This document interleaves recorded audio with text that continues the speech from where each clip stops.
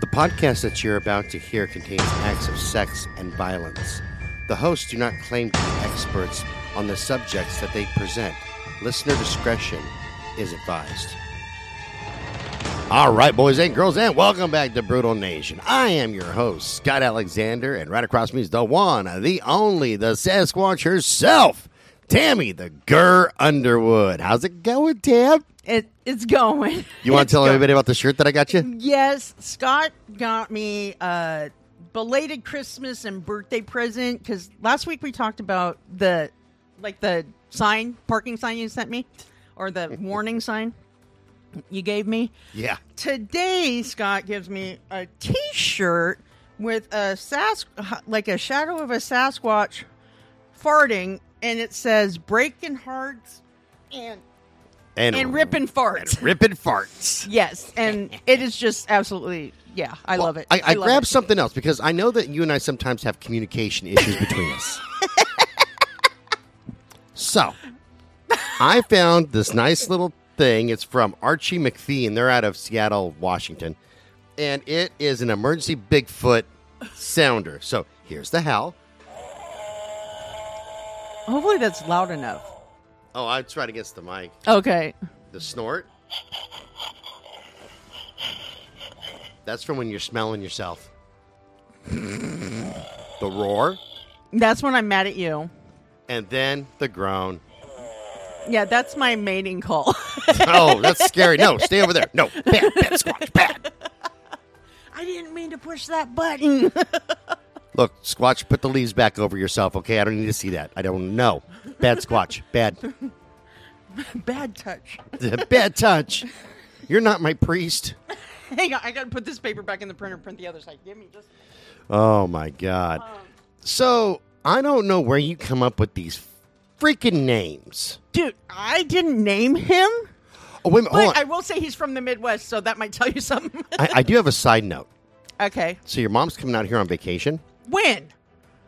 During the summertime. That's between her and I. It's none of your business. However, I'm going to be teaching the band how to play the Nat King Cole song, "You Are Too Good to Be True," and her and I are going to duet it. Oh, I thought you guys were going to do a Frankie Valli song. Was it Frankie Valli? Yeah, I don't even know if that's the one you were telling me about, but yeah. We're going to duet some songs. Something. It's going to be romantic. I'm going to light some candles.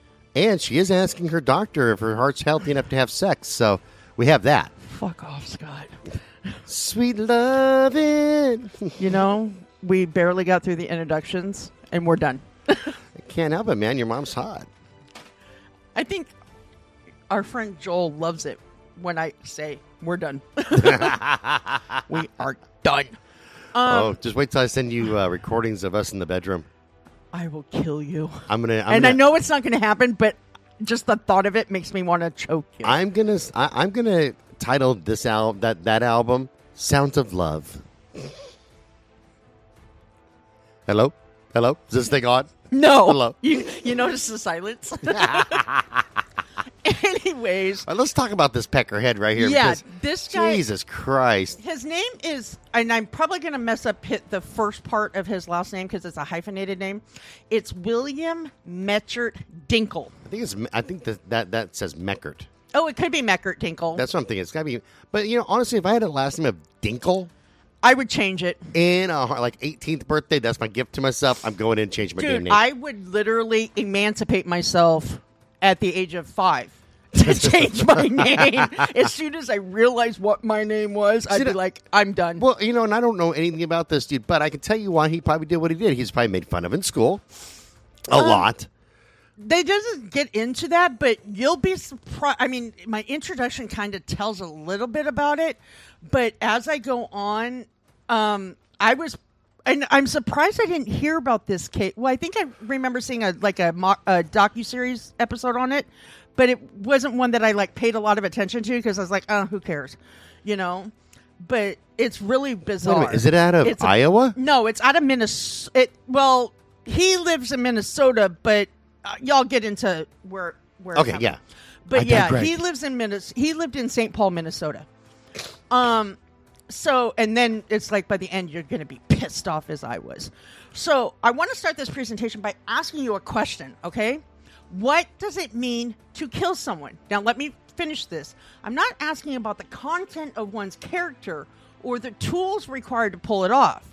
So what does it mean, Scott, to you for, to kill someone? Ending their life, whether it's just or not. Because there's different reasons why. I mean, some people, we cover serial killers, so some people kill because of whatever outside stimuli. Some people kill just because they're assholes. Or there's a stressor, because, I haven't seen, like, the stressor aspect, like they talk about on Criminal Minds, with a lot of the killers we've covered. I mean, there are a few that I see that with. However, I see that with Keith. Oh, totally. Yeah, because there was a stressor that happened in his life, with his divorce and his girlfriend leaving him. I mean, his divorce happening and going through all that Keith, stuff. Go ahead. Because I'm going to go grab coffee while you're doing your intro.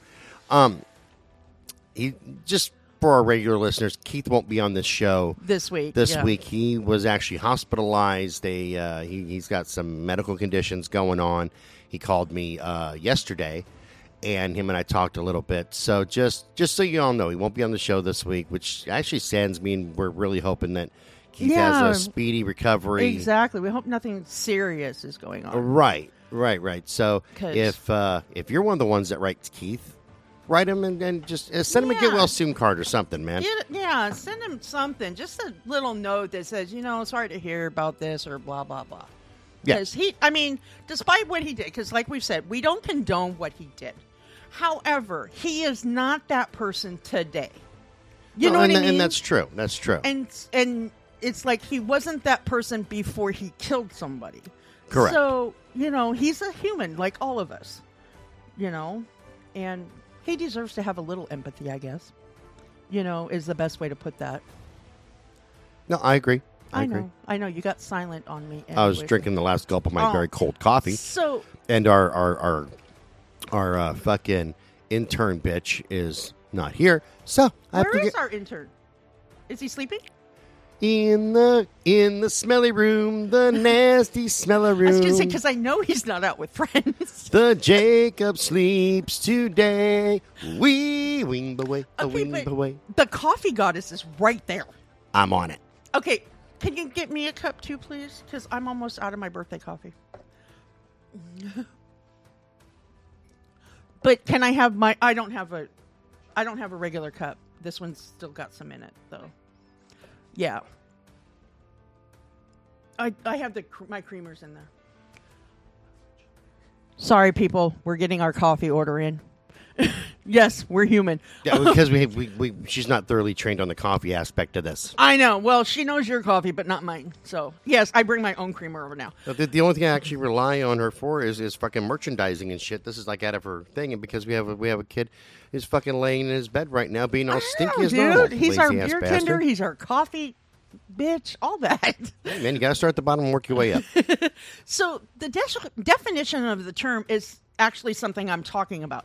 According to Wikipedia, the definition of murder is, quote, the unlawful killing of another human without justification or valid excuse, especially the unlawful killing of another human with malice aforethought, which is like premeditation. Okay? Correct.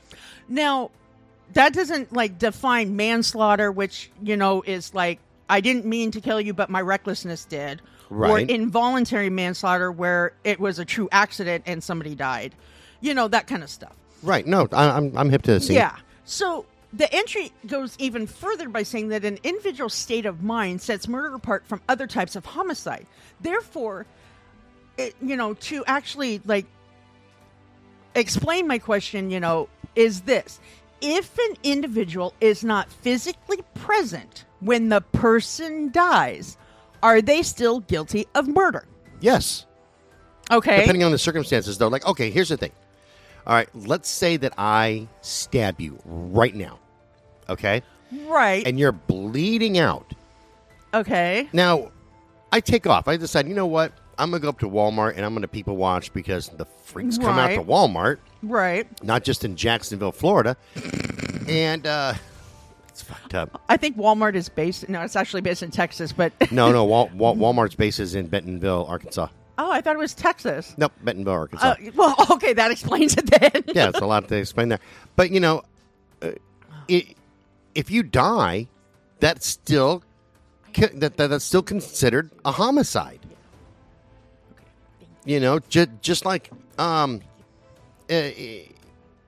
okay, like in a drive-by shooting situation. Right. Okay, I see that one too. You shoot through a wall and you hit somebody, and the ambulance gets there on time. Okay, they load you up, but you die at the hospital or en route because of that injury. Right. That's still a homicide. Right. No, I agree with that aspect. Granted, it turned from a assault with a deadly weapon. Right. But that's how it started. But now you're dead. That's a homicide. True. Now, I understand. I agree with exactly what you're saying. However, as we get further into this case, you'll actually understand why I posed that question. Because his name is Dinkle, that's why. No, the case of William Melchert, I'll pronounce it Melchert-Dinkle, is a controversial case to say the least. However, is he guilty of murder? Yes. I will let you decide later after I'm done. No, his last name is Dinkle. So guilty. Obviously he did it. Yeah, obviously. I mean, he has rage in him, right? Exactly. Okay, here's what happened. He's got that. Here we go. Screwed up last name. Oh, are we supposed to hear you out first before we judge? Yeah, no. Okay. Hear me out. Not to sound racist. Oh, no, don't do it. But. No, I'm just kidding. I'm not going to say anything racist this time. I know. I bet you our listeners are sitting there going, oh, here he goes again. Is it going to be the Jews? Is it going to be the black people? Is it going to be the Germans? Is it going to be the Mexicans? It's going to be the Mexicans? What script? No. Is it going to Asians, too? Oh, don't even get me started on the goddamn Asians. God damn it. Shut Christ's sakes, Unless man. you're a Korean woman, and then it's okay. Unless you're a Korean girl, bring your sister. We'll have a good time. Anywho, I digress. So anyways, it all started to unfold with, oh crap, my other mouse isn't working, so give me a minute. This stupid thing went all the way down to page 16. We're just having a day. We can't find some equipment. I know. Mices ain't working. Well, this one doesn't scroll, so it all started to unfold with 18-year-old Nadia, and I'm pretty sure her last name is pronounced Kajuji. Oh, that's a Russian. No, it's Kajouji. She is actually from Middle Eastern descent. Oh, there you go. There you go. I think that's how she's a terrorist. She's not a terrorist. A 100% terrorist. She was 18. She's Mediterranean descent. Excuse me. I was wrong. Oh, then she gets a pass. She gets a pass because Greeks are Mediterranean. So, you know what? I apologize. You are not a terrorist. Be Greek because that's kind of like, you know what I mean? That's true. There's a lot of weird sounds going on there. Yeah, probably. Yeah, like I said, I probably didn't pronounce it right, and that's the only time I say her last name I because I don't humbly want to butcher apologize, it. my Greek sister. I humbly apologize. Yeah, because Greek women will kill you. They will. They're like they don't play just like Korean women. If you piss off a Korean woman, she has no qualms about killing you. Here's the thing: when you look at history. You know, like in any part of history before women were all empowered, Greeks had like women were leading armies, and it wasn't like a Joan of Arc thing where you got to be I'm all hiding, pretending I'm a guy. You know, it's not a Mulan thing. It was they literally they'd be like I'm a woman, I'm leading an army, and we're going to kill everybody. Yeah, there are a lot of very powerful Greek women in ancient history. Yes. Oh, hell yeah, man. That's why I'm still terrified of Greek women. Because I'm afraid I'm not going to take out the garbage or something, and pretty soon they're like, "This is Sparta," and like kicking me in the chest down a hole like King Leonidas did, you know. And I'm getting my ass kicked. They're invading my freaking city and killing everybody. Going, "You have disrespected me." How they're going to rape and pillage you? Yeah, what did I do? You did not take the garbage out, and you procrastinated. Well, no, I probably had that coming under Greek law. Yeah, exactly. So. Anyways, she was a very beautiful teenage girl. You know, she's 18. However, those who looked deeper into her eyes saw a sadness beyond their understanding. Her roommates at Carleton University in Ottawa, Ontario, Canada, see, we got to stop doing that. Were the last ones to see her alive on Sunday, March 9th, 2008. She was a freshman majoring in public affairs and policy. Hang on, I need him. correct something. When nobody in her family had heard from her, they pressured campus security and local law enforcement officials to conduct a search. Nearly every student enrolled at Carleton and security officials at the university conducted a thorough search of the campus. The Ottawa Police Department conducted an aerial and ground search, focusing most of their attention around the local rivers. Now, not long after Nadia disappeared, the local authorities launched an investigation. They focused most of their attention on her dorm room. During their search, they confiscated several of her personal effects, which included her computer. They were hoping to find something that would explain why the college freshman suddenly disappeared. According to reports of the incident, the authorities found Nadia's iPod in her dorm room. When did all this go down? This is 2008. Oh, okay. Yeah, I must have missed that. I said that already. Let's see. They found Nadia's iPod in her dorm room, and when they inspected, they noticed she had paused it in the middle of a song. Wait a minute. Was it a Twisted Blue song? Probably not in 2008. Your album just released. Oh, yeah. Duh. It should be. I know. Should have been. So anyways, so it's like she just was abducted by an alien or something and her iPod paused. Well, she's up in Canada, so it could be. No, only people in Florida and Arkansas get abducted. So you know that. Didn't you not see the news? They shot down a UFO, and the parts dropped in Canada and the U.S. That was earlier this week. No, that was not a UFO. It was a Chinese thingy. No, that was after that. Oh, really? The balloon. Yeah. No, I don't watch the news or get those things. I unsubscribed to my news updates because they were driving me crazy with all that political garbage. No, there's that. I mean, I get lots of news stuff, and I also get a lot of porn updates. So there is that. Because your mom and I will be shooting at porn pretty soon. I have nothing to say.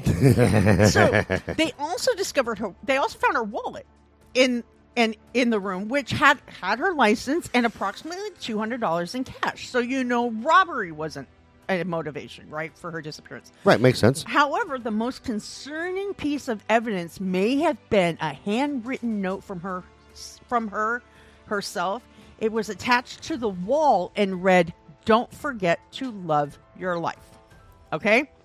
Now, the missing persons report filed for Nadia described her as approximately 5 foot tall, so my height, brown hair. Bullshit, you're 6'8". I am not. My son's 6'7", and he towers over me. Whatever there, man. Yeah, that's why you scare the shit out of all the tourists that go up to fucking Mount Hood.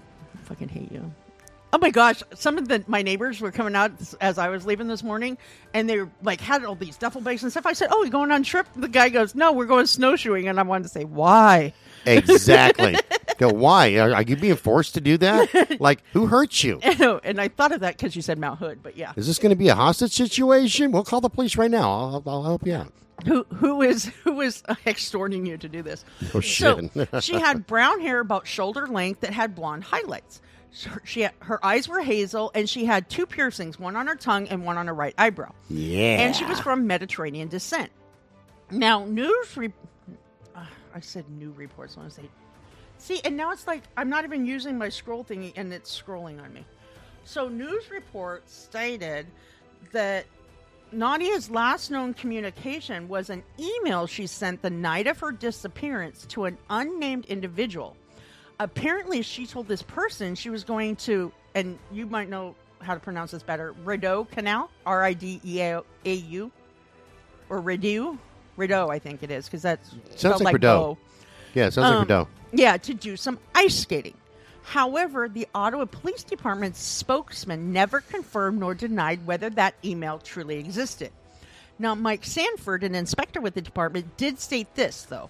If that was on the computer, that would be one of the areas she could be going. So far, there's no information that would lead us to think there was foul play. He said that if Nadia left campus grounds on the night she went missing, locating her would probably be more like trying to find a needle in a haystack, because she could have been anywhere. She wasn't on campus, right? Or a Greek on an island. Yeah, there you go. Or a Greek in the middle of the, Mediterranean Sea. All Greeks look the same. They do. No. No, most of them are better looking than you, though. I think that's your Swiss side. Ouch. Your is it Switzerland? Yep, Swiss. Yeah, your Swiss side. Swiss and Greek, man. That's the paleness in you. Which, if you think about it politically, it's pretty fucked up because, Switzerland's neutral. Like, they don't war with anybody. And then you have the Greeks who are like, kill everybody. Yeah, is that the inner turmoil you feel? That is it right there. And Greeks will like kill everybody, including other Greeks in other villages. We'll just kill them all. Your own family, yeah. Yeah. Doesn't matter. See, I have two warring parts in me because I have German and Dutch. So there you go. Don't even get me started on those filthy fucking Germans. God damn it. I've often said I feel like I'm probably directly related to Hitler because my family is weird. Well, you do share a lot of commonalities in that little mustache. Hate you. You're a dick. Now, this is why we don't script this shit. Just say that's right, because our raw expressions and so raw are like just like with your mom, can be raw dogging her. Yeah, our raw responses are just like, we can't do it. I mean, that's why we don't script our Scotty and Squat show either. And you're not allowed to look at our news reports before I say them. So, according to police reports, Nadia had anxiety, and she tried to cope with the pressures of being a college student. She and her boyfriend had recently separated, so she was dealing with the depression that went along with that. Now, a search of her computer revealed that she was spending a significant amount of time in various chat rooms, most of which were only devoted to people discussing suicide and suicide ideation. Now, her family spoke out about her struggles, and according to a spokesperson for the family, they thought she was having difficulty sleeping. However, they also believed that she was taking medication for that. And they also stated an inventory of items found in her room did not include her cell phone or her diary. And they made a point of saying that, she was very about writing in her diary. So it probably would have revealed a lot if they could have found it. You mean adamant? That's what I meant to say. Thank you. That's my ESP. Well, some people say religious about it too, because it's like. So when people are only religious about me, and of course the Church of the Mighty Majestic Mountain Cow. No. Oh yeah, Reverend Beauregard Vine. That's funny because we had a discussion with somebody on Citizens of Brutal Nation about that. Yep, Reverend Bo, but you can call him Bo, Reverend Bo Vine. So Nadia wasn't found when Nadia wasn't found right away, and with the information they gleaned from her computer, the authorities surmised she had committed suicide somewhere. However, her family was very vocal in their belief she was a victim of foul play. Her aunt, her aunt's name was Candida Martins Mills, which tells me she's probably German. I mean, sounds like, wait a minute, Greek. Foul play. Does that mean she played with ducks? Huh? Foul play. She's playing with ducks? Not F-O-W-L. Now, we've said it repeatedly. She said, we've said it repeatedly. This is not her character. So much stuff doesn't mesh, doesn't fit. We know somebody knows something about her. You cannot just disappear like this. Now, several of Nadia's family members criticized how the Ottawa Police Department was investigating her disappearance. For that reason, they traveled the 300-plus miles from their residence to Ottawa so they could participate in the search for her themselves. They even offered a reward of $50,000 for anyone providing information leading to her safe return. Now, when there weren't any leads or results within a week of her vanishing, many taking part in the search efforts got very discouraged. Because they always say if you don't find it within 48 hours, something's wrong. Yeah, well, is it 48 or 24 hours? No, it's 48. They assume you're dead. Yeah, it's 48. And with a child, they say that, they still consider the 48 hours, but usually if a child is abducted, if it's not for human trafficking or sexual purposes, they're usually dead within 4 hours. That sounds about right. Nobody can handle kids, man. Kids are little assholes. I know, right? I always say if somebody kidnapped me, I always used to say about my son, too, when he was little. If they kidnapped me, they'd have taken me back. So the location where the body was found had been less than... Oh, wait. The search for Nadia didn't turn up anything for weeks. Then, Saturday, April 19th, 2008, the Ottawa area was covered with about 3 feet of snow. So needless to say, all search efforts on the ground were hindered. However, a boater was out on the Rideau River when they discovered the body of a younger woman hung up on a rock behind St. Paul University. So she was sunbathing in the snow? Hung up on a rock. Whatever. The location where the body was found had been less than 2 miles from Carleton University. In the press conference announcing the discovery of the body, Sergeant Cal Godban, Ghadban. That sounds like it. It's like Godsmack, but different. Godman, yeah. Stated they found, quote, visible signs of trauma. They did not find, visible signs of trauma or foul play. Within 24, I need to put that in there because when I transfer this over to the blog, I just cut and paste, and I don't want to. Well, there you go. Sorry, people. Sounds like a got 'em way to go. Anyways, within 24 hours from when the authorities pulled the body out of the water, Nadia's family, I'm telling you, this mouse is driving me crazy. Nadia's family and friends were pretty sure it was her. They didn't have to wait very much longer for their suspicions to be confirmed, right? A short time later, Condita told reporters, obviously we were hoping for a different outcome. There was still a lot of unanswered stuff. Not only was Nadia's family devastated to find out she had died, they were hit with even more tragic news. She owed a credit card bill, and she never responded to the people calling to extend her car warranty. No. Oh, my bad. Apparently, her depression had become more severe than they were aware of. But get this. She talked to somebody about it. She went to the university's medical department and told them she was having suicidal thoughts and ideations and was seriously contemplating following through. According to Condita, though, the medical staff knew and they did nothing. They didn't even monitor her. They didn't listen to her. And it was just ridiculous how it all was handled. It's like they just dismissed her. That's a lot of, but you see that a lot though. I know, but this is 2008 where more people were aware of the, more empathetic and aware of the situation, and they tried to do more for people. Well, and I dig, but still, even in 2008, people would just be like, I don't think they really mean it. Because, and there's a lot of contributing factors like there's body language and things like that. Oh, that's true too. Because, it's like when I'm having a severe problem, I don't show the stressors that most people show, like when I'm super angry. Yeah, you're very quiet and abrupt. Right. And if I'm being all mouthy and shit, then everybody's pretty safe. When I get really quiet, shit's going to go down. Yeah, or if you read more into one little statement, or one word. Yeah, no or totes. one expression, it's like, yeah, he's pissed. Yeah, then that's my open. So she might be the same way, where it's, she went in and she said, look, she could be talking like this. Hey, look, I'm having these thoughts of suicide, and I really need some help with it because I think I'm going to off myself.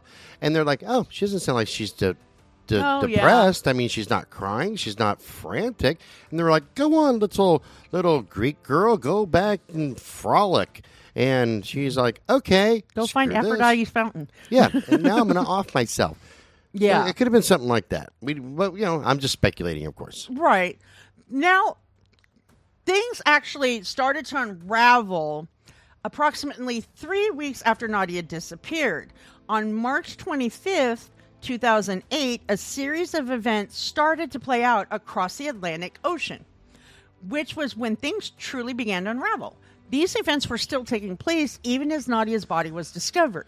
Now, in the United Kingdom, an anti-suicide advocate had discovered an individual based in Minnesota was actively encouraging people to commit suicide by using several chat rooms on the internet. Approximately 3 years before Nadia killed herself, in Coventry, England, 32-year-old Mark Drybrough, Drybrogh. I think you're right, yeah. Yeah. Hang on, I need to put in a punctuation mark here. An IT technician committed suicide by hanging himself at his house. Now, the advocate discovered he had been chatting with she later discovered that he had been chatting with then 47-year-old William. But here's the kicker. He wasn't using his own identity. He had adopted multiple aliases in which he would pass himself off as a female. The authorities searched Mark's computer and discovered several chat sessions that included correspondence from William advising him about how he could successfully hang himself using a door in his house. Now get this, at least one message written by William, who was actually going by a female's name, and I'll get into that in a minute, was released via a legal document. It stated, you can easily hang from a door using the knob, shut up Scott, on the opposite side. To tie the rope to, sling it over the top of the door, attach the noose or loop to yourself, then step off and you'll hang successfully. Okay. Yeah, I mean, I can see how that would work, but at the same time, it's like, what? No, okay, here's my thing on suicide, man. If somebody's really dedicated to killing themselves, oh, yeah, ain't much you can do to stop them. I don't That's encourage true. anybody to do it. There's tons of resources out there.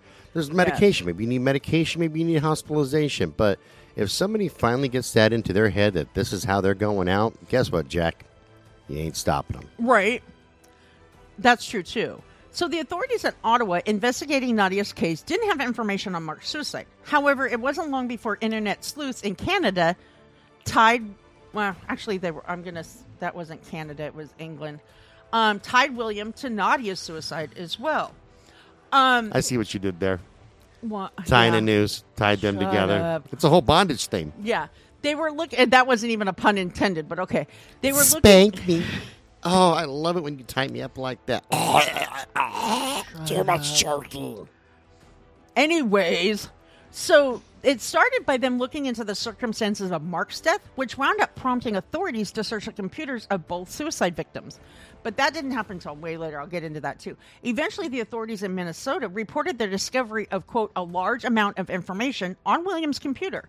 This case went full circle when they linked the information to Nadia's case, which is why they contacted detectives in Ottawa. Now, Mark's family said that several years before he committed suicide, he came down with infectious mononucleosis, which led to his severe depression, which, if anybody knows, mono, okay? The most common cause of mono is from the Epstein-Barr virus, and the disease is most common among high school and college students. It can be caused by several viruses that are transmitted via bodily fluids, and the most common transmission method is through saliva. Hence the nickname we used to always say in high school, the kissing disease, remember? I caught way different viruses. Anyway, I digress. Let's not get into your sexually transmitted diseases, Scott. We don't have enough time. Ha! Like so that one. fucked up. You know what? As fucked up as you've been to me today, you deserve that. However, it can also be spread through sexual contact, organ transplantation, and blood transfusions.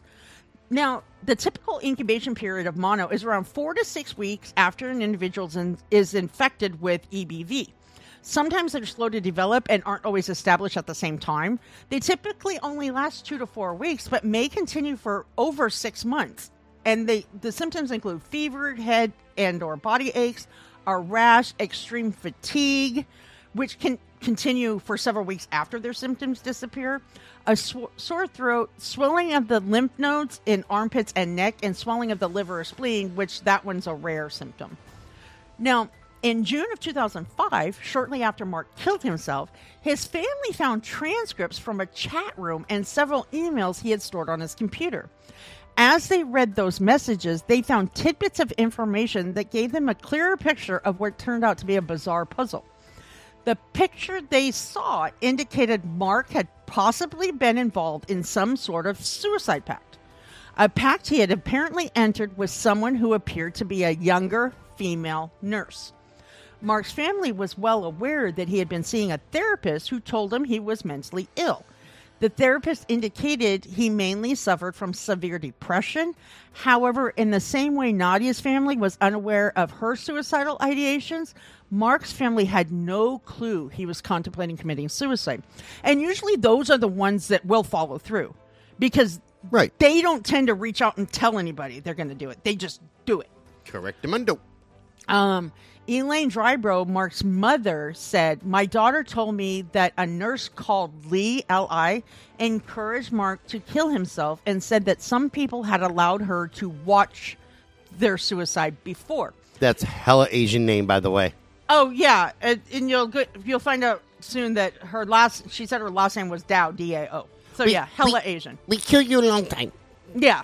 When Mark was ill, I noticed he was using the computer a lot, and I was worried what he was doing. Masturbating. No, that's you. Oh, At first, my bad. No wonder your son spends so much time in his room with his door. Never mind. That's And a probably 55-gallon drum of lube. At first, I was going to say because he doesn't want to see you masturbating at the computer, but then I changed that because he's probably, Flogging the log, man. Flogging the log. spanking the monkey. Punishing the bishop. So, at first, when they brought their findings to local law enforcement officials, it seemed as if the officers just dismissed their concerns. Now, Celia Blay, a 64-year-old grandmother from Maiden Bradley, Wiltshire, England. Jesus Christ. I know, right? Maiden Bradley, which is in Wiltshire, England. I just feel sorry for her if she has to write a letter to somebody just addressing that thing. You need 3 envelopes to be continued. Get one of those big manila envelopes to get all in there. So she came across Mark's suicide, which led her to become the first internet sleuth looking into his case. Typically, Celia only used the internet to conduct research on medieval history, so she knew it would be a challenge to locate an electronic ghoul or suicide voyeur. She also knew that it would most likely be an unsettling endeavor. The only information she had to start with came from a teenage friend of her family.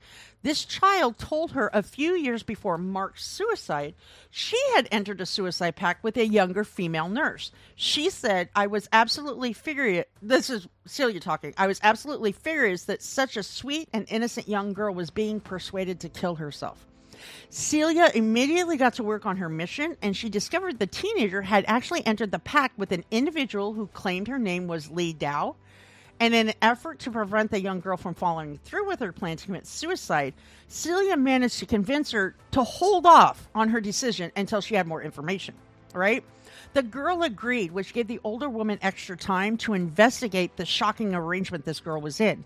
That decision ultimately prevented the young woman from committing suicide. She's currently still alive, so thank goodness, right? I don't know. I don't know her. Maybe she's a twat. She's not your chick up in Canada, Scott. No, Either I'm just one saying. of them. I'm just saying. Maybe, just Have maybe. you noticed that of the two women you know into more details about from Canada, you hate them both? Holy shit! Did you not think of that before now? No, I didn't put all that together. Yeah, Between my ex-wife and freaking Homolka, I know. there's something wrong with Canada. That's what it is. That's it right there. Something's so Yeah, wrong because I was with thinking Canada. about that. I was like, Scott knows pretty much a lot of what Homolka's life was like, and he was married to a Canadian, and he hates them both. And it's really weird because I really like Canada and I like Canadian people. Yeah, Until well- now I'm thinking there's something wrong with y'all's water. That's right. It's in the water. It's gotta be in the water, the air, or something. I actually I know why. Because Canadians are so nice Yeah, that true. that this shit happens. That's why you guys need to vent more. Like That's you need to be true. more Americanized, where you look at somebody and say, "Hey, man, why don't you lick my ass and piss off?" A little bit more brutal. That's right. Don't be so nice to everybody, because then that's when you stuff your anger down and it explodes eventually. Yes, that's it. So Just a little PSA for my Canadian brothers and that's sisters like that a I like a volcano lot. waiting to explode. Because I do. I really do like Canada. Well, Canada a the few lot. Canadians I've actually met, I adore. Yeah. They're awesome people. Yeah, I'm telling you, man, there's only a few places, and we'll get back on track, that you can really go, wow, super nice. Number one is rural America. Like, when I went to visit, I used to visit my friend Jenny Oshler in Oshleta, Oklahoma all the time. And every time I was up there, man, it's a small town. Everybody knew who the hell I was because, you must yeah. be Jenny's friend. They were super. And the Deep South, too, because they have that southern chart, and, Oh, who was I talking to? Me. Oh, was it? Yeah. Because, Yeah. Because Well, we're super nice. and we're the insults sounds like a compliment. It does. You know what? Bless your heart. I would hate to see anything bad happen to Bill over there, like he gets hit by a truck and then somebody pisses in his mouth as he dies. That would be horrible. That'd be a terrible thing. So we're going to pray for him. That's what we're going to do. We're going to have to pray for him. I'd hate to see Sally over there get kicked in the vagina and then somebody push her off a cliff. That'd be terrible.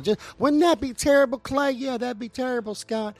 We're going to pray for them. Bless their heart. I know. Yeah, you and I have talked about it. Bless your heart in the South is the worst insult anybody can ever tell you. Yep. And yet people look and they go, that was so nice. That was so sweet. Yes, I'm sure it was. I'm going to go now. And then you walk away and then they start thinking, wait a minute. They just said kick me in the twat and push me off of I'm not sure how I should take that.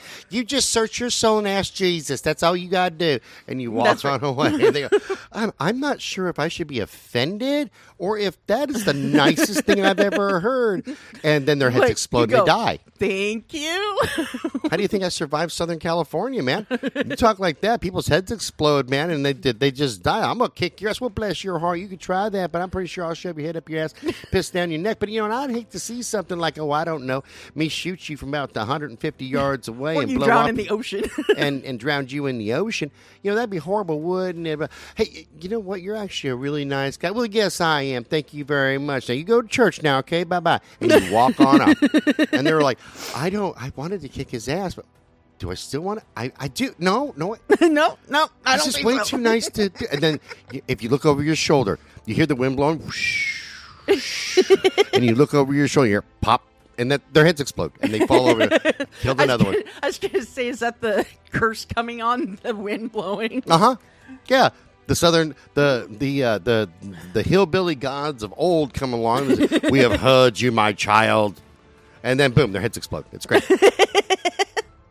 So, as Celia dug further into the case, she decided to contact other people who were members of the chat rooms and social media groups that Lee Dow used. She discovered that Lee Dow also went by at least 2 other aliases in those forums. Lee Up, No. Lee Dow, Lee Side to Side? No, Cammy D and Falcon Girl.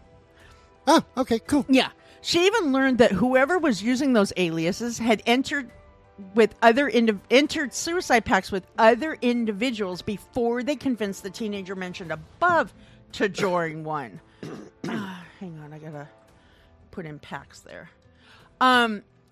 This person using multiple aliases also got some of the pack members to agree to live stream their suicide with her, so quote they could watch each other's suicide. However, that would make for great ratings. Is that illegal? Would I get sued if we did that? I don't know. Maybe you should wait till the end of this episode and we can discuss that. Oh, okay. I'm just thinking it'd be great ratings. However, Celia also found information that indicated at the time the suicides were to be carried out, Lee Dow's webcam would always have some type of, quote, technical difficulty. Therefore, she could watch the other person commit suicide, but they wouldn't be able to see her. Celia later stated, quote, it took months and months to collect the evidence, but when I went to the police, they just said, quote, if it bothers you, look the other way. Exactly, man. That's exactly what Sting from the Police would say. then he would look at her and go, don't stand so close to me. Isn't it the Police that also had that song, I'll Be Watching You? That was Sting on his, it was his solo tour. Yeah. But yeah, that's what he said. Hey, you know what? I know you're reporting this, but I'll be watching you. That is the ultimate stalker song. It is, man. That's even worse than John Bon Jovi's I'll Be There For You, These 5 Words I Swear to You. When you breathe, I want to be the air for you. Rose on a Grave? What? I haven't heard that one. Oh, okay. That's why we were all confused. We're on a Bon Jovi thing. Yeah. No, so, I love that stalker song. I like anything that John Bon Jovi does. Almost. I mean, some of his newer stuff kind of sucks, but yeah, as he got older, it kind of like took on a different tone. Yeah, no kidding. He's in great shape, but I'm pretty sure he's walking around in a walker right now. You want to know why? He cut his fucking hair. That's why he needs to go back to that big puffy 80s mullet looking thing. Yes, that's true. But do you know he has a restaurant, I think it's in New Jersey, that nobody really has to pay. Yeah. They just pay what they can afford. And you can do dishes and things like that to buy your meals. Yeah. And I totally respect that. It totally. It feeds people. And you know how I feel about feeding people. Yeah, because you're a cow. No, I'm kidding. Oh, so you know what? You know, because you have 2 stomachs. Hold on. You're horrible. So, these suicides took place in the early 2000s and possibly as far back as the late 90s. So when I personally discovered the police were dismissive about people's concerns that something more sinister was happening, I was shocked and disgusted by their indifference. Now, not long after Celia and Mark's mother, Elaine, gathered their information on Lee Dow and the other aliases, a third amateur sleuth joined the investigation. Now, Catherine Lowe was a 37-year-old unemployed mother of 2. She was living in Wolverhampton, England, when she decided to contact Falcon Girl. At the time, Catherine was actually having suicide ideations of her own. You know what that makes me think of, seriously? What? Meanwhile, at the Hall of Justice, Falcon Girl takes a call. Like she's part of the DC, like the Justice League. There you go. Yeah. Meanwhile, at the Legion of Doom. But she felt those feelings would actually give her an advantage in earning Falcon Girl's trust. It didn't take long after Catherine made contact with Falcon Girl before they became acquainted with each, more intimately acquainted with each other. They had several exchanges via one of the chat rooms Falcon Girl belonged to. Over time, she was able to talk Catherine into buying some rope and alcohol to ease her nerves. Now, Catherine said, quote, "I was really scared. He might talk me into hanging myself." Despite her misgivings, Catherine continued corresponding with this person. She eventually discovered that this person was an emergency nurse working at a United States hospital. According to Falcon Girl, the experience she gained from working in the hospital gave her, quote, expert knowledge in the best methods for people to commit suicide. She also stated several years before she witnessed via webcam an unnamed male from Birmingham, England, hang himself. Now, Falcon Girl wrote in a chat message, this is what she said. "He asked me to watch as he was all alone. I didn't want to, thinking it was some perverted ploy of his. But after many hours of talking, I agreed to watch him die so he would not die alone." Right? How empathetic and sinister does that sound? Now, I'll watch somebody die. Doesn't bother me. Yeah, I know it doesn't. Falcon Girl also scooped Catherine that she had entered suicide pacts in the past. However, she had always chickened out when it came to following through. Despite her propensity to renege when it came down to the wire, she assured Catherine that their pact was different, and she fully intended to carry it out to the end. She wrote in one message, quote, "I can die on Friday the 20th too. That would be a very good day for me, as the next day my parents will be here, and it won't happen. I hope we can talk that day and go somewhere close to the same time, if possible. It's good to have support at this time of need. Hugs and love." I just want to throw up every time I read that. So by the time Catherine had finished her investigation on the individual using the identities of Lee Dow, Cammie D, and Falcon Girl, she had gathered a significant amount of information. The data she collected helped trace the, quote, girl to a neighborhood in St. Paul, Minnesota. It also helped determine the individual was actually a man by the name of William Melchert-Dinkle. I just hate saying that name. But most importantly, they obtained his physical address. Catherine turned everything over to the authorities, including transcripts of the chats she had exchanged with Falcon Girl. Here's one of them. "Catherine, the 4 people you think hanged themselves, did they do it while you were online?" And then Falcon Girl, "No, just one." "When the guy in Birmingham went, why did you not go too?" "I was put on a new drug to see if I could get better." Then Catherine goes, "I'm scared." Then, the other chick responds, "I know. I agreed to help you because we both know each of us is sincere about needing to die. That is why I agreed to watch and help you if you need it." "Catherine, I have tried cutting my wrists." And then Falcon Girl ends by saying, "That is why I really suggest the rope, because it's so much more dependable." Now, a suspicious photo. According to Catherine, who are you whispering to? Dog. Oh, I just heard this whisper. I'm like, there's nobody over there, weirdo. Yes, she is. She's on my lap. Oh, according to Catherine, her instincts told her Falcon Girl was not who she claimed to be. I typed this like half asleep because it was getting late. Wasn't who she claimed to be when she received a suspicious photo from the girl. Now, Catherine said although the picture was of a young woman, she didn't think it was authentic, especially since the file name on the image belonged to a man. During an interview with the Sunday Telegraph, Catherine stated she connected with a significant number of people in the chat room where she met Falcon Girl, even becoming friends with some of them. And when she chatted with her other friends in the group, she discovered that a lot of them had their own suspicions about Falcon Girl, quote, because he used lots of different names. And although this person used multiple names, the majority of those who frequently posted in the room could easily tell they were the same individual.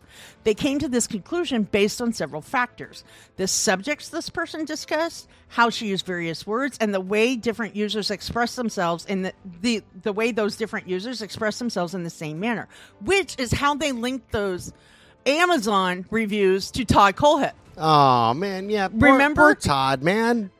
Whatever, dude. I will say those Amazon reviews were hilarious. They were hilarious, but I'm disturbed. So, Are you down with the sickness?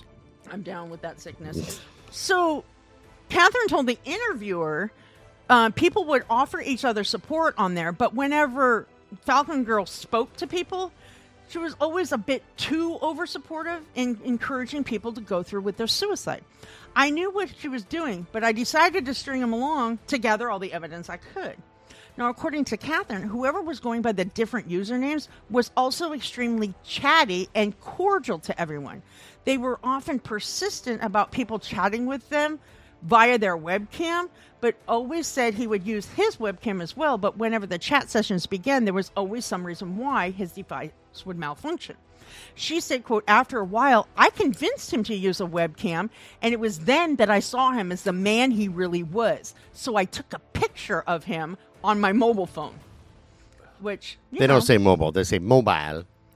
Whatever, I'm not going to try to Then I took a picture of him English with my to you. mobile phone. I'm not going to try to talk the Queen's English with to my you. mobile. With like, tea and crumpets. Get in the boot. Let's take the lift. I have to take the lift so I can put all my groceries in the boot. And carry it up to my loft. My flat. Yeah, my flat. So once Catherine and Celia had gathered their evidence and created files, they set about trying to get the authorities to investigate. At first, they went to law enforcement officials in the UK, but the officers turned them away. Then, since the perpetrator lived in the United States, they tried to get the FBI involved. However, agents said due to, quote, jurisdictional issues, they didn't have the authority to conduct an investigation. Now, those rejections didn't stop these three women. They contacted the authorities in St. Paul, Minnesota. Although they had put a great deal of effort into pleading their case with the detectives they spoke with, it paid off. They had to put a great deal of effort, They agreed to go over the evidence the three women had gathered. And when they were finished thoroughly combing through the files, they decided opening an investigation was warranted. Celia later said, although she wished authorities would have gotten involved in the case earlier, the timing of the investigation in St. Paul, quote, did not come a moment too soon. She said she was personally aware of several deaths that had taken place from when she was finally able to identify William until law enforcement officials actually searched his residence and confiscated his computer. Now, according to everyone who had a part in determining William was a suicide voyeur, it was practically impossible to know the exact number of victims he had. How many of the individuals he chatted with wouldn't have followed through with their plans to commit suicide had he not encouraged them to do so? Now, Celia's adamant in her belief that William most likely convinced numerous people in multiple countries to kill themselves for several years. She also believes that a good portion of those people might not have done it had William not been there, might not have committed or attempted to commit suicide, had he not been there to encourage them to follow through with their deadly plans. She said he made it, as in suicide, seem so logical that it was the only way out. He made sure it happened. I think his targets are in the triple figures, and I would not be surprised if the number of deaths was in the double figures. Now, Celia theorized William had an unhealthy fascination with the cusp between life and death. Not to mention, he urged people to commit suicide with methods that weren't guaranteed to work every time, and if they did work, their death would not be quick, despite how he told them it would be quick and painless, right? Right. But hanging yourself is not guaranteed to work. you know. I know. Because you have to get that noose just right and determine the, the drop and all that crap. Otherwise, you could decapitate yourself. Yes, but here's what I figure is I'm hung and I'm not dead.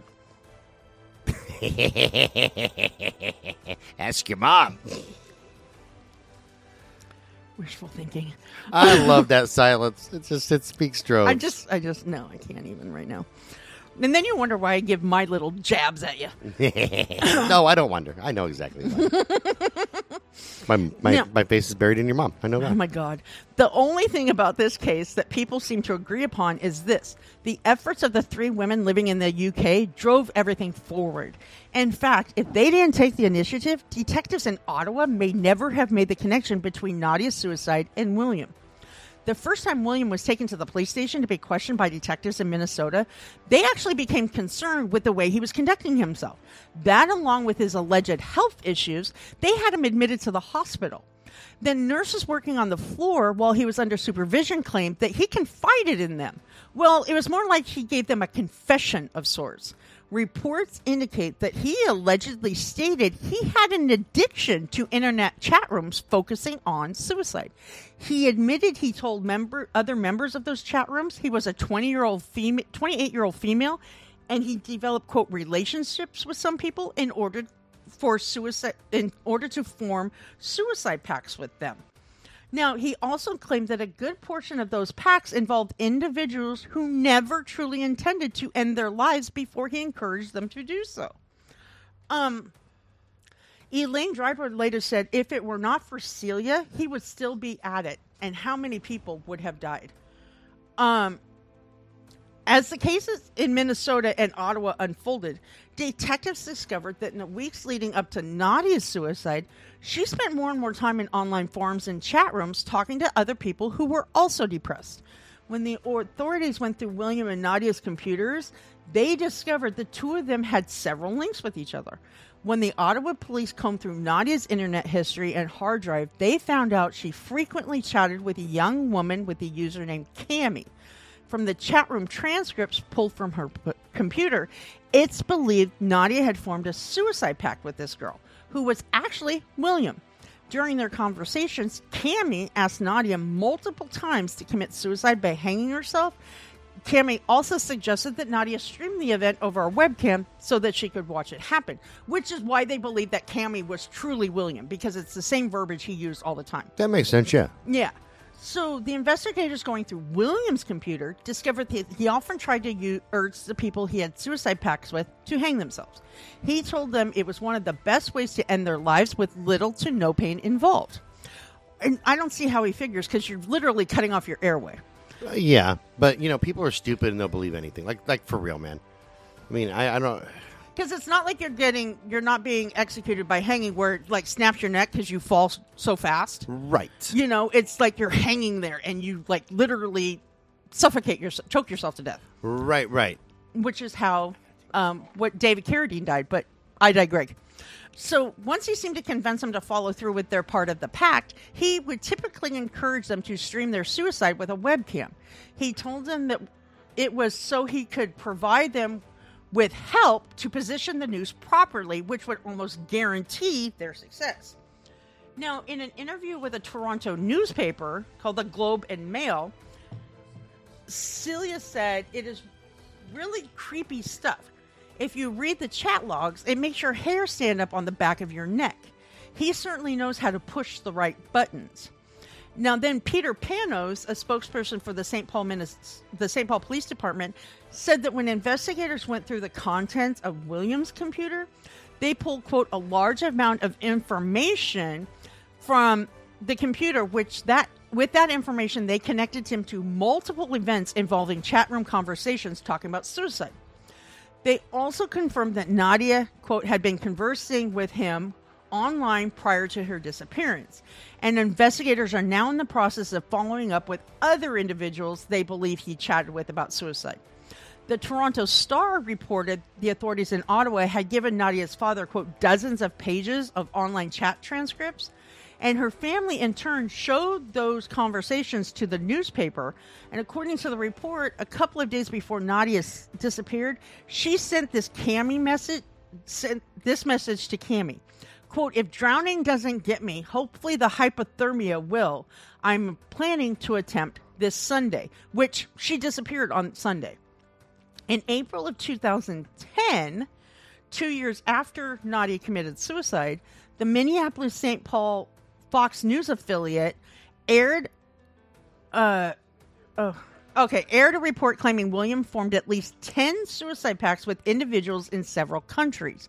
He found those people using the Google search engine and at least one website dedicated to different methods of suicide. Apparently, he also admitted when investigators originally questioned him about his involvement in Nadia's suicide, he wasn't completely honest with them. He allegedly stated that his role in Nadia's death was significantly larger than he initially claimed. Even though she committed suicide by drowning herself in the Rideau River, rather than hang herself like he suggested, he did encourage her to follow through with her plans. William has also maintained that his wife was not aware of his chat room conversations or the suicide pacts he made with other people across the globe, which I can believe that because a lot of people, don't share what they're doing on the internet with people, and women, unless they're really suspicious their husband's cheating on them, don't go searching it. So those who knew William said he was a fantastic father to his 2 teenage daughters, and they also described him as a well-respected churchgoer who loved his wife. However, the authorities alleged what they found on his computer was proof he was leading a double life. On the outside, he was a kind man who was devoted to the family he loved. On the inside, he harbored a dark suicide fetish, which he satisfied by encouraging others to commit suicide and allow him to watch via live stream. Hey, look, I don't want to be a dick, but he has a commonality with a lot of them that we do. Christianity. Oh, whatever. That's not what I was thinking. I was thinking the dark under, Well, that too, but personality that they don't show. Almost everyone that we do that has a family life is he was a good Christian man. Yeah, a deacon in the church. Would never do anything that turns around like, but then he liked to be anal fisted and murder little girls. Weird stuff. Well, and like the Golden State Killer, we talked about him and how he was a well-respected law enforcement officer. Yeah. So the authorities claim for several years he adopted several female aliases claiming to be in their early to mid-20s. He spent his spare time trolling internet chat rooms looking to target vulnerable people. They think William actively chatted with upwards of 100 individuals from all over the world, earning their trust so he could convince them to commit suicide. Law enforcement officials believe his efforts were successful with at least 5.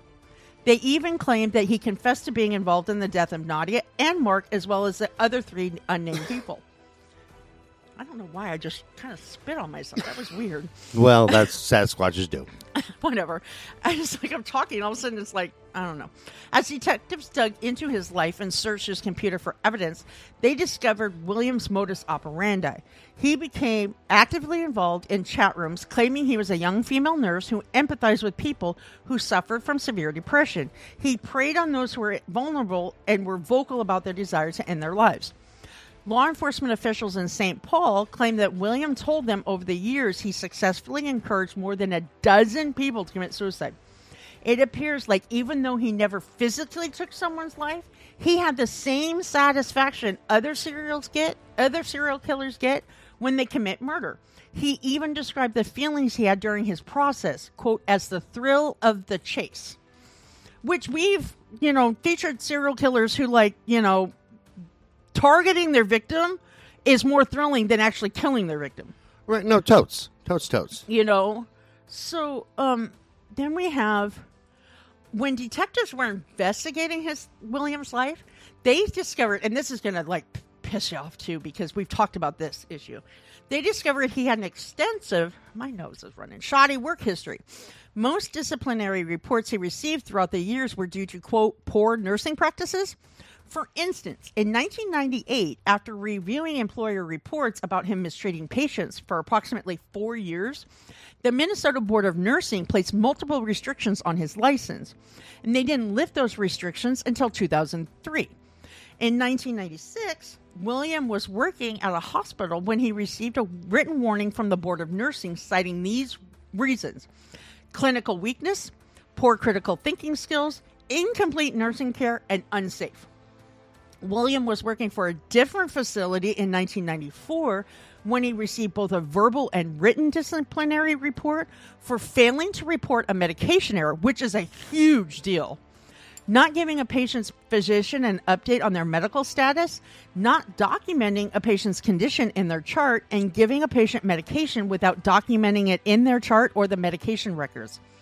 All of those instances involved one patient whose condition rapidly declined until they died on the way to the hospital. So he very well could have been a Medical Monday, right? Very easily. Yeah. So it's unclear whether William was terminated from that facility or if he left voluntarily. It's the 90s. Here's what I think. He probably has people that he managed to kill off in the hospital, too. And they said, okay, much like Colin, we don't care if you do that, but you can't do that here. Right. Cullen, Harvey, Hogle. Yep. I could go on. Here's a recommendation letter. Why don't you go up the street to St. Mary's? Because I'm sure they can use your skills. Yeah, we'll give you a glowing recommendation. Just leave. Yeah. So, now, however, a short time later, he was working at a retirement home. A short time later, after he was working at a retirement home, he wasn't there. Another retirement home. He wasn't there long before he was fired because 2 residents filed allegations of abuse against him.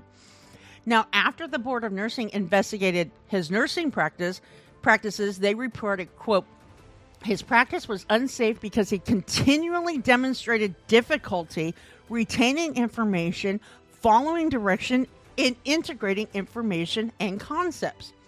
Now, according to an official report released by the Board of Nursing, William was quoted saying his poor work performance was a byproduct of issues he was experiencing in his personal life, which, quote, spills over into everything. That can happen, yeah. That can happen. Because some people can't separate personal from business. That's true, too, but what kind of personal issues are you going through at home where you are actively abusing elderly people? No, I think for him, because you already said, he was a good father. Oh, yeah. I mean, but who knows? I mean, seriously, we think of grandiose things like my wife is cheating on me, or like we have money problems, or my kids are hellions. But it could be something small, kind of like, I don't know. Everything's perfect, but I want a new car. Right. Well, I'll actually get into that here in a minute. I mean, it sounds innocuous and stupid, like that doesn't happen. But yeah, it does. Because people stress out over the littlest things. Right. They sit there, well, my car's got 50,000 miles and it runs great. But what if? I mean, there's no warranty. I mean, if the engine bugs, but can I afford a car payment? And then they stress out about that shit instead of saying either let's wait till this fucker dies or let's go buy a new car. I actually get into that in just a minute. You kind of got ahead of me, little ass. You always do that. You're welcome. So, the board also reported he had a history of mental illness. According to his medical records, he suffered from ADHD, which is attention deficit hyperactivity disorder, and adjustment disorder with anxiety, which I will explain that in a second. According to the Cleveland Clinic, the Diagnostic and Statistical Manual of Mental Disorders, which DSM-5, let's just, shorten it, categorizes 6 specific types of adjustment disorder. Now, I'm going to read off the types, but I'm only going to explain one of them. There's adjustment disorder with depressed mood. There's adjustment disorder with anxiety. There's adjustment disorder with mixed anxiety and depressed mood. Adjustment disorder with disturbance of conduct. Adjustment disorder with mixed disturbance of emotions and conduct. And then adjustment disorder unspecified. Now, William himself had adjustment disorder with anxiety, right? Research studies have estimated every year approximately 6.9% of the adult population is diagnosed with this type of adjustment disorder. It is typically caused by a significant life change and or stressful event, including moving, loss of a job, and or death of a loved one.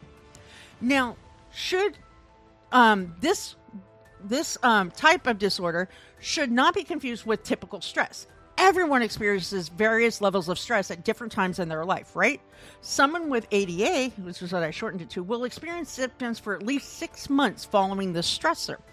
Now, typically, someone with this disorder will experience one or more of the following: memory loss, chronic fatigue, frequent and or excessive unexplained crying, difficulty concentrating, increased feelings of anxiety or worry, chronic insomnia or difficulty falling asleep, suicidal ideation, overwhelming feelings when facing everyday activities, twitching and or trembling in their muscles, and increased loss of appetite.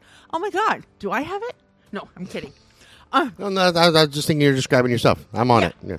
So anyways, on February 5th, 2009, after the investigation was started by the authorities, the Minnesota Board of Nursing actually suspended his nursing license. Their decision was based on the allegations by law enforcement officials that weren't released to the public. And in their report, they stated, should he continue to work in the nursing field, quote, he would create a serious risk of harm to others, which I agree with. Totally. So it was only a couple months after that decision when they completely revoked his nursing license. They cited their decision in part on him, quote, violating Minnesota's laws regarding assisted suicide by engaging in unethical conduct, including but not limited to conduct likely to deceive, defraud, or harm the public by using false identities, encouraging individuals to commit suicide via the internet, watching individuals commit suicide with a webcam, and telling individuals his nursing experience gave him, quote, expert knowledge into the most effective ways to kill yourself. Now, which, yeah, don't cite your nursing history and say, this is why you should do it. You know? No, this is why you should do it. Now, I'm a musician, and the best way to kill yourself, okay, is to have a shitty band and get on stage and play, and then after that you'll want to die. Or get set on fire by the pyrotechnics. Yeah, or get set on fire. Been there. Because I was too fucking high to realize where the markers were. That was awesome. Good times. I was too high on cocaine. Mm-hmm. So, formal charges were actually filed against William on Friday, April 30th, 2010. Those charges were in direct relation to him encouraging the suicides of Mark in 2005 and Nadia in 2008. The charges were filed in Rice County, Minnesota, and the DA argued William had confessed to detectives that he encouraged dozens of people to commit suicide. They also claimed that William told them he had stopped frequenting his preferred internet chat rooms right after Christmas of 2008. He claimed he ceased participating in the discussions because, quote, he felt terrible about encouraging and promoting people to end their lives. Oh, no, hey, that's believable. I'll buy that. Yeah. Just like I buy Henry Lee Lucas begging Jimmy Hoffa's disappearance. And giving Jim Jones the poison to kill everybody at Jonestown. Yeah, to poison the Kool-Aid. William never spoke to the public about the charges he was facing, but after his arraignment, the court scheduled his next court date for May 25th, 2010. At that time, the judge stipulated he was not to use the internet while his case was still pending. Right? Which, how can you, monitor that, really? There's so many internet cafes and everything that... That's true. I mean, seriously, you can have a band against fucking... Okay, I worked with a dude who was a registered sex offender. And right. He was forbidden to have social media. Right. Forbidden. Right. Yet he had a Facebook page. Oh, yeah. And still does.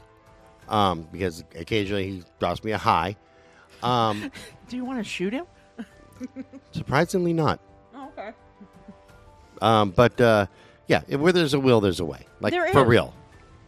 Totally. I mean, don't you have 5 Facebook personalities because you keep going to Facebook jail? Yeah, it's only because I've got the Scott. I mean, not because you're trying to be deceitful, but because you keep going to Facebook jail. Because I go to Facebook jail over shit that I did. Literally, I went there for 30 days for something I posted over 10 years ago. You know what's really crazy is my mom was in Facebook jail for a week, and we don't even know why.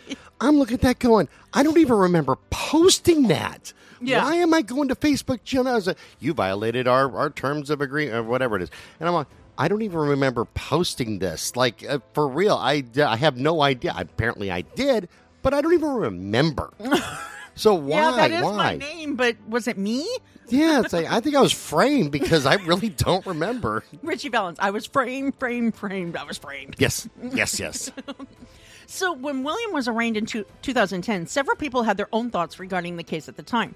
For instance, by Minnesota's legal statutes, if a jury convicted him on the charges of, quote, aiding a person to commit suicide, he could have possibly been sentenced to serve a maximum of 15 years in prison and fined a maximum of $30,000. Several legal experts weighed in on their predictions. They felt that William's case would significantly, quote, test freedom of speech issues.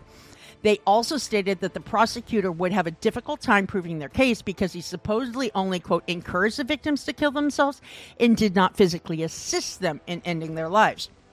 According to Dan Radenberg, the executive director of the Suicide Awareness Voices of Education in Minnesota, quote, there are First Amendment rights that come into play here about what people can and can't do over the internet or what they can or can't say. The reality is there have been anti-suicide laws on the books for many years, but they rarely ever get prosecuted, except for Kevorkian. Which I actually feel bad for Kevorkian. I we did can get too. into that later because... Well, I did too because, I mean, there's a difference between assisted suicide, convincing a young adult to commit suicide, and helping a elderly person or somebody who's riddled with cancer in their life because they want to go out with dignity, you know? But I digress. What are you doing? I am getting so many things I'm doing on my phone right now. Just keep going. I'll explain I know, in a you second. keep ignoring me. So the DA was fighting on behalf of the entire state of Minnesota to prove that the state laws regarding assisted suicide applied not only to the real world, but also applied to the virtual world. If they were successful in convicting William, it would have been a precedent-setting case. Before William's case went to trial, it was illegal for anyone to encourage another individual to commit suicide. However, authorities in the UK and North America, including Canada, were never successful in prosecuting someone for encouraging someone to take their own lives by using the internet. As it turns out, by the end of his trial in 2011, the jury did find William guilty of aiding a suicide, according to the way Minnesota laws read. According to those laws, penalties for someone who, quote, intentionally advises, encourages, or assists others in taking the other's own life would face a maximum of 15 years and a fine of $30,000. William was sentenced by the judge on May 4th, 2001. But check this out. Are you ready? Okay. In a shocking decision, he was only sentenced to serve 360 days, less than 1 full year, which was to be spent in county jail. Because anytime somebody gets a sentence in America of a year or more, they have to go to prison. Yep. But anything under a year is spent in county jail. Now, after William was convicted in his trial and his sentence was handed down, it was time for the higher courts of Minnesota to weigh in. Minnesota Court of Appeals affirmed the original sentence on July 27, 2012. However, shortly after that, the Supreme Court of Minnesota ruled they would review the case themselves. Just under 2 years later, on March 19, 2017, the Minnesota Supreme Court ruled to reverse his conviction. They sent the case back to Rice County District Court. They cited merely advising or encouraging suicide was protected speech under the First Amendment to the United States Constitution. However, any speech online that truly assisted a person to commit suicide was not protected. So they didn't dismiss the case with prejudice. They did it without prejudice, so charges could be refiled. All right. You know, during Williams' original... I gotta scroll. Dang it. Hang on. There we go. During Williams' original trial, the DA could only make factual findings regarding him advising and encouraging people to commit suicide. Hence the reason for the Supreme Court to reverse that original conviction. However, they didn't vacate the charges altogether. They simply sent it back to the district court to decide, based on Minnesota statutes, if William truly assisted in those two suicides. After contemplating their options, Rice County District Attorney charged William with attempting to assist a suicide, and the reason being in Nadia's case, the reason being, despite his alleged suggestions for her to commit suicide by hanging herself, she jumped off a bridge into the frigid waters. At the conclusion of the second trial, the jury found him guilty again of assisting Mark in committing suicide and attempting to assist Nadia in taking her life. When it came to sentencing, Judge Thomas Neuville ordered a 3-year prison term. However, you would think that would be better than 360 days, right? Yeah, I think he was framed, but keep going. However, William would only spend a fraction of that time incarcerated. In a shocking move, Judge Neuville suspended his prison sentence on the stipulation that he serve 360 days in jail and abide by the terms of his probation for 10 years after his release. Before his sentence was handed down, he had a chance to address the court, and this is what he said. I'm sorry for my actions and what I have done. I have repented. Now, you know, every fucking prisoner, every goddamn one of them, I know finds they get Jesus God. and they repent. They're either gay for the state or get God for the state. Yep, one of the two. It's Yeah. it's freaking ridiculous. You know, and here's the thing. Honestly, if I go out there and I murder somebody, which it could actually happen, Yeah, I know you. but I'm not going to be the guy who sits there and goes, Your Honor, I found Jesus. He was in my cell and said, Scotty, repent your sins. No, I am who I am. And I'll be like, I'm still the asshole that you guys arrested, so let's just fucking do it. Just give me whatever the fuck you're going to give me Yep. because I don't give a fuck. Yeah, because I don't. I have a whole basket, but it's empty because there was fucks in there. And now you have no fucks to give. I have no fucks. None. I can't just go down the street handing out fucks. So check this out. Was justice served? And let me ask you this first, because I'll tell you what happened, and then we'll discuss this case. So, with a sentence of 360 days in jail, as opposed to any significant time in prison, William was released to the public in February 2015. In the end, he wound up serving less than half that time when he was paroled after only 178 days. Despite his lenient sentence and early release, his attorney has still been filing appeals to overturn his conviction. Because that's an attorney's job. Well, I understand that, but okay, he's released and everything. Why do you is it so you can clear his record? Yes, that's exactly it right there. So that way there can be totally expunged. Oh, yeah, but I don't know. So, what do you think? Do you think he was guilty of murder? I think. Ah, that's a toughie. I mean, because granted, he was only found guilty of assisting, but I actually think that if he would have been present, he would have done it himself. You know? That's speculation. To watch them hang. It's a tough one because you have to ask yourself, like, how many people, like, okay, if he would have used that same influence on them, but for the good, saying, hey, man, let's talk this through. You want to kill yourself, but let's talk about the good things. Mm-hmm. How many could he have not had killed themselves? Right. You know what I mean? So it's kind of God dang. It's a controversial subject, to say the least. My brain's going a million miles a second because I'm dealing with band things and I'm dealing with the show and I'm just different things. So. Right. Well, no, I understand that because, like I said, there's a difference between aiding somebody to end their lives when they're, really sick or really old and they want to die with dignity. I condone that. Oh, totally. However, I do not condone somebody telling a 28-year-old who's having suicide ideations and just very depressed saying, you know what?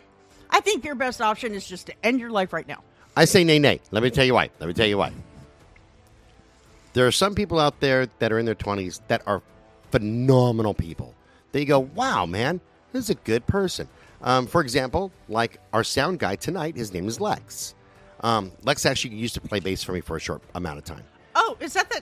Oh, no, it's not the same one I'm thinking of. Never mind. No. And great kid, man. Great. And he's in his 20s. Fantastic. Right. But then there's other ones that we see, and we see him every day, that we look at and go, what a pretentious piece of shit. And it's like you want to go to the parents and slug them in the face and go, you raised that creature.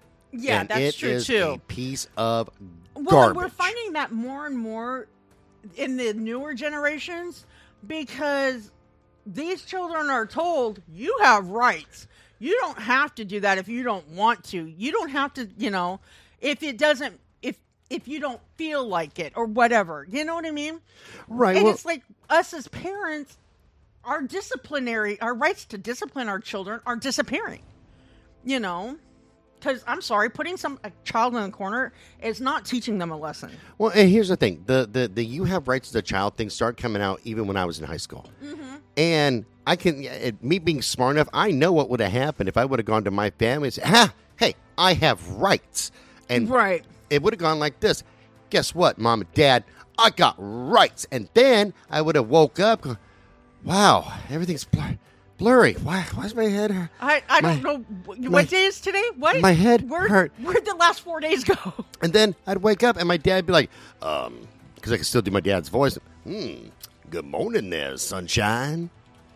Your head hurting a little bit? And I'd be like, yeah, I have a bad headache, Dad. What's happening? Well, Scott, pay attention. There'll be a test at the end of this. So, you came home and you said that you had rights. And I figured that I would help you out with those rights. Do you know what your rights are, Scotty boy? Do you know? I'd be like, why don't you tell me? Because every answer I could think of is going to be wrong. I know that. Well, you see, boy, you are 15 years old. And you have the right to do what the hell you're told to do. You have the right to food and shelter and clothes and water. And to go to school and obey what you're told to do and do your chores. Do I make myself clear? And I'd be like, yeah, I totally get it now. And guess what? Problem would be solved. I'm not going to be an asshole going out there going, everybody, I have rights and my parents. No, I know what my rights are now. Well, and that all did start in the 70s with Dr. Spock's book. Remember? Oh, that fucking joke, yeah. Yeah. Jesus and Christ. Everything. I remember when my son was, right around that prepubescent age where they're starting to push their boundaries again. You know how they do it at 2, but when they get to be, into puberty, they do it again. Oh, you yes. know, and you almost want to choke them then more than you do when they were 2. But I remember my son looking at me one time and says, I have rights. You can't do this. And I looked at him dead in the eye. I said, oh, really? I said, the only rights I said, you're not 18. The only rights you have are to have food on the table, clothes on your back, and a house to sleep in. That's it. Otherwise everything is a privilege. So, it's just, I don't know. It's hard for me to wrap my mind around this case, but I thought it was interesting and worth discussing. No, totally. It was an interesting case, It's weird what gets people off. It really is. Like this guy got off by watching people kill themselves. And I've said this before on a serious note that everybody's got a different fetish. Some people, it's regular sex, like just missionary style and a bit of yes, I love you too, dear. Kiss, kiss, kiss. And that's their thing. And that's fine. Others have different, like some people are into bondage and BDSM. Others are into, same sex. Everybody's got a fetish. Then you have the extremists, like this guy here, that goes, what really gets me going is watching and helping people commit suicide. That's his deal.